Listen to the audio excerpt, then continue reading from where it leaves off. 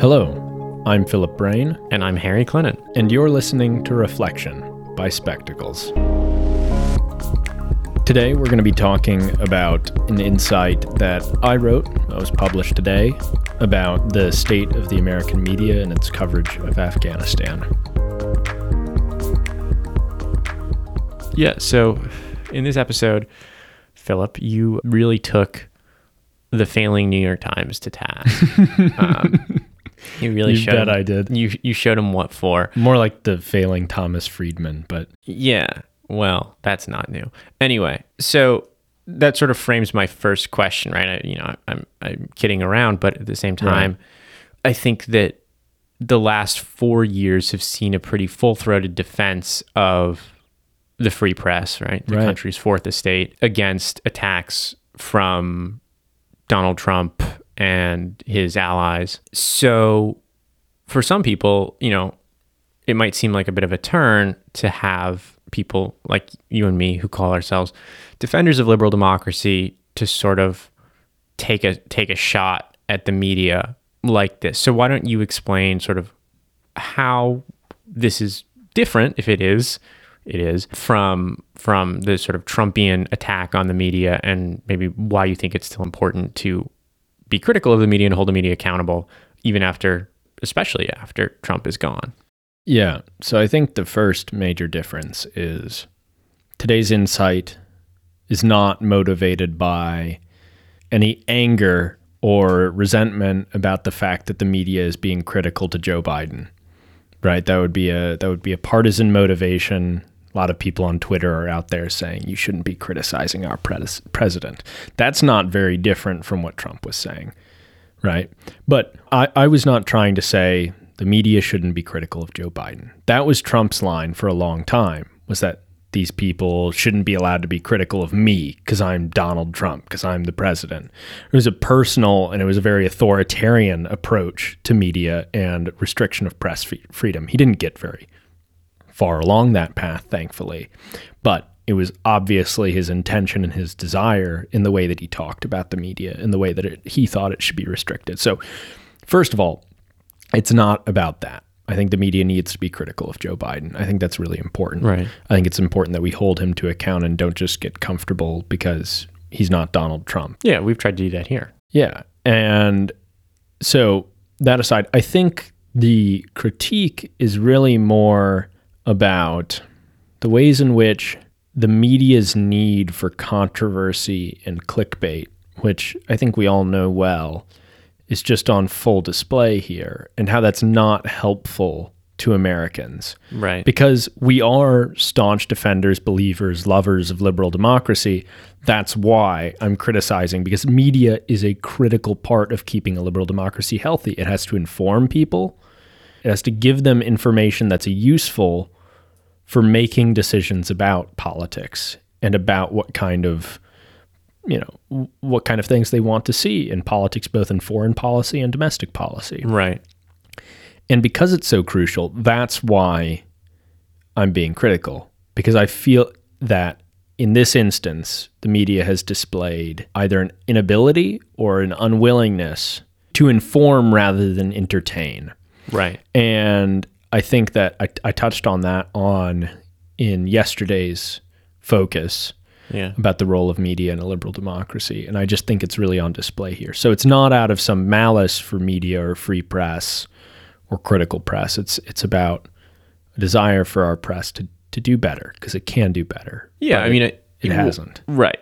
I mean, what we've seen in the past week or so has been a sort of like strange, like mask off vitriol directed at the Biden administration for withdrawing from Afghanistan. And I think there is a reasonable discussion to be had about why the withdrawal was so chaotic. I think that points in the direction of deeper problems and the foolishness and immorality of the initial invasion of Afghanistan. Our deeper underestimation of the power of the Taliban, which has been a problem for a long time, right? And our deeper overestimation of the stability of the government that we helped construct. Exactly. Which we talked about the root causes of why that couldn't remain stable and powerful in our insight from Friday. Right. So what we've seen though is this very bizarre media like backlash, and it's right, not just the New York Times. If you look at like cable news, they're bringing in a lot of people who were the architects of failed policies in Afghanistan and Iraq, like David Petraeus, Tony Blair as well. Tony Blair today, got his airtime. So it's been a very strange thing to watch. I think especially as people who were not around for, who were not, we weren't paying that close attention to the news media in 2001. You can Speak say for that yourself. I was 2 years old, glued to CNN. But you see that in the Tom Friedman op-ed and the Marine Down op-eds where they're like, let's do it. Like, let's go all in. And I understand like there was, probably some psychic national trauma from 9/11. And that's, I think that has to be accounted for, and we should be sympathetic to that. Right. But that shouldn't overshadow prudence and those kinds of things. And so you see these people who were, and it doesn't overshadow the fact that even if that was a motivator for us going into Afghanistan, and it was, and our sort of avowed goals were kill bin Laden and destroy or at least drive out Al-Qaeda. Right.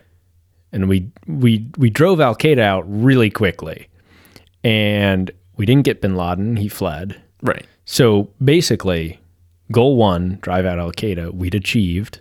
And goal 2, kill bin Laden, was no longer achievable in the country of Afghanistan. But we stayed. And we said, let's just stay and let's build a democracy. And, maybe there are merits to the idea that of wanting to build a democracy in a place like Afghanistan. But the truth is, we clearly didn't know what we were doing. Right. No, not at any given point not at any given point over the 20 years that we were there. So that, I think, has been a really interesting development, is just watching the media behave the way it did. Yeah. And maybe a resurgence of the behavior that we might have seen in 2001 had we been, well, at least I wasn't paying attention. I guess you were paying attention to TV at age 2. But that, I think, is a very interesting development. And it's cause for a lot of concern, I think, is that it could happen again. And we don't know how. I mean, the media plays a significant role in shaping public opinion. Yeah. I think that by and large, the withdrawal is still supported, but it did take a hit. And maybe that just has to do with seeing some genuinely disturbing footage and knowing what's going on. And so again, as I've said, I think there's reasons to interrogate why the withdrawal went the way it did. But it's also, I think, that the media worked very hard to hit Joe Biden. And maybe it was because they felt like they needed to be critical of him for something because they'd been so critical of Trump. I don't know. And also, just distracted from a conversation of how did we get here and what can we learn from the past 20 years, which if that was a conversation that happened, there'd be a lot of fingers pointing at the media from 2001 who just brazenly promoted these ideas that we should go in and then never said much of anything about we really should get out. Like I talked about in today's Insight, the coverage between 2015 and 2019 was like an hour a year. Right. Across everywhere. Yeah. And then in 2020, 5 minutes. Right. 5 minutes. So I think it's just, in a way, some of those individual writers, may have particular individual feelings about the issue.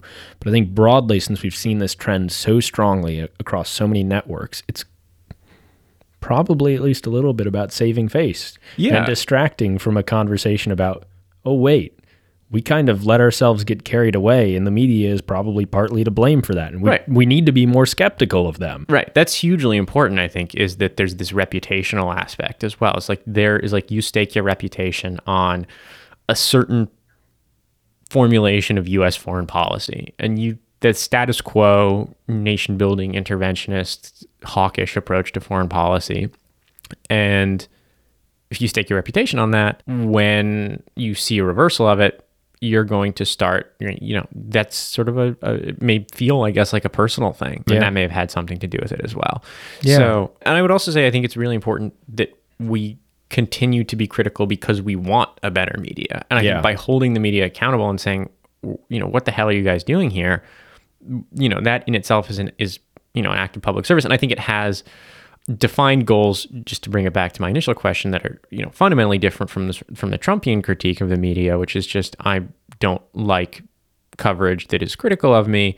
And there's a problem with it. I think the defined goal here is like, how can we get the media to be more critical and more thoughtful about, longer term events rather than, short term controversies, which generate, which put eyes on the screens. And that's another thing to point out as well, is the media thrived during the Trump presidency. And then all the viewership on all the cable channels has actually gone down, fairly significantly. And so something like this is, not to be reeling cynical, them back in, a market opportunity. And that disturbs me personally, right? I mean, that really disturbs me, and those kinds of incentives are troubling. I mean, I think the 24-hour news cycle and all that stuff has been toxic in itself before Trump, right? I think it's an old thing, and maybe, I think we can go back to media critics who, I guess, in some ways, I feel like lost a little bit of their teeth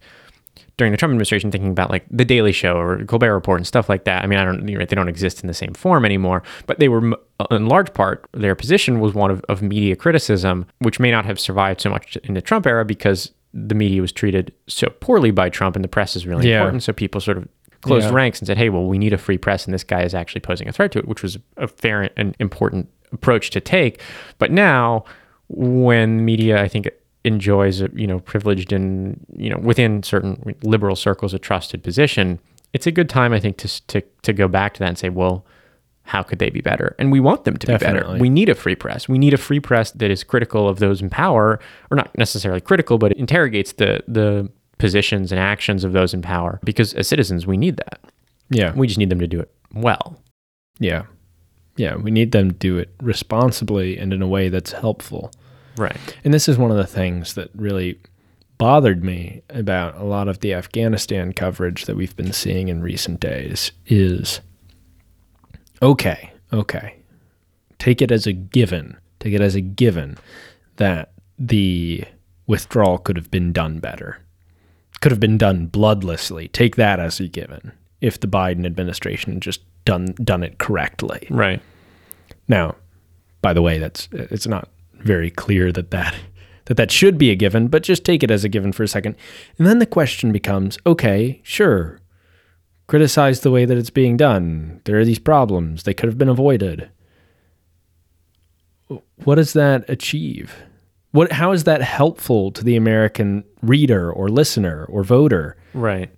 What, that we should have made some different logistical plans?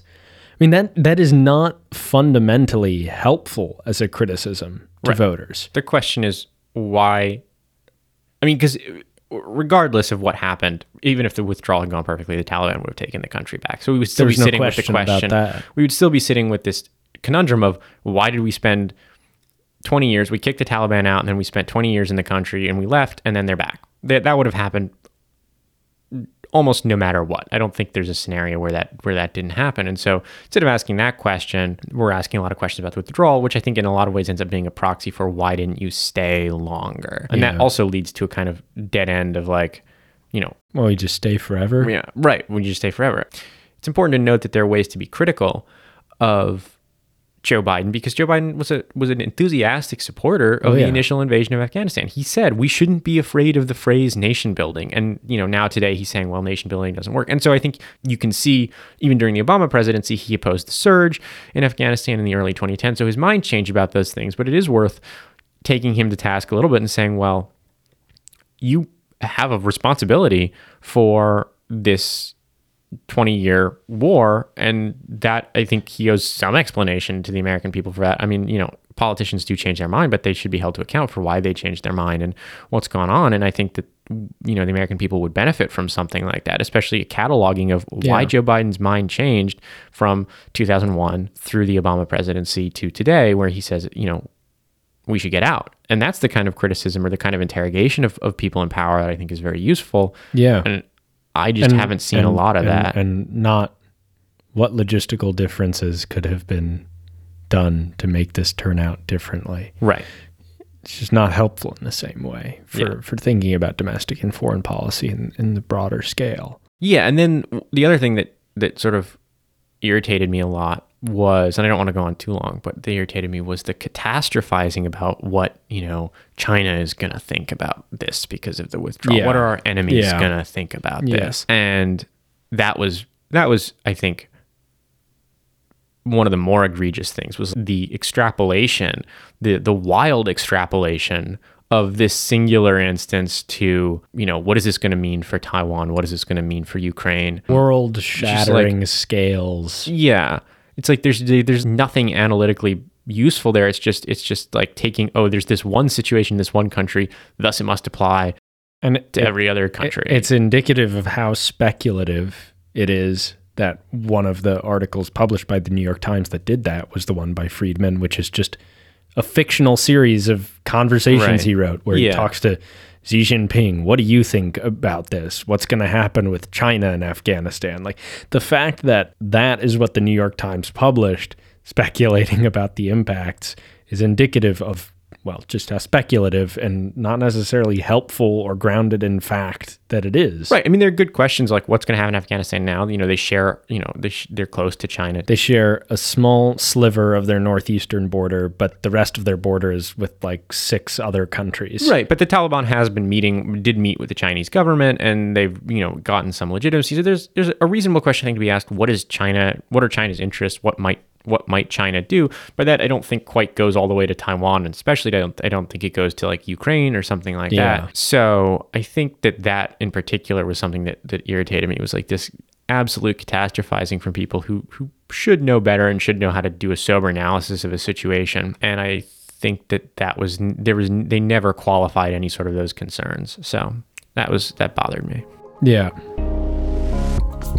Anyways, with that, just a little discussion about some of the aspects that we didn't get to explore totally fully in the insight. I hope that you enjoyed that reflection, found it interesting. If you did, consider subscribing for new episodes of Bird's Eye and Reflections and Spectacles and Conversation.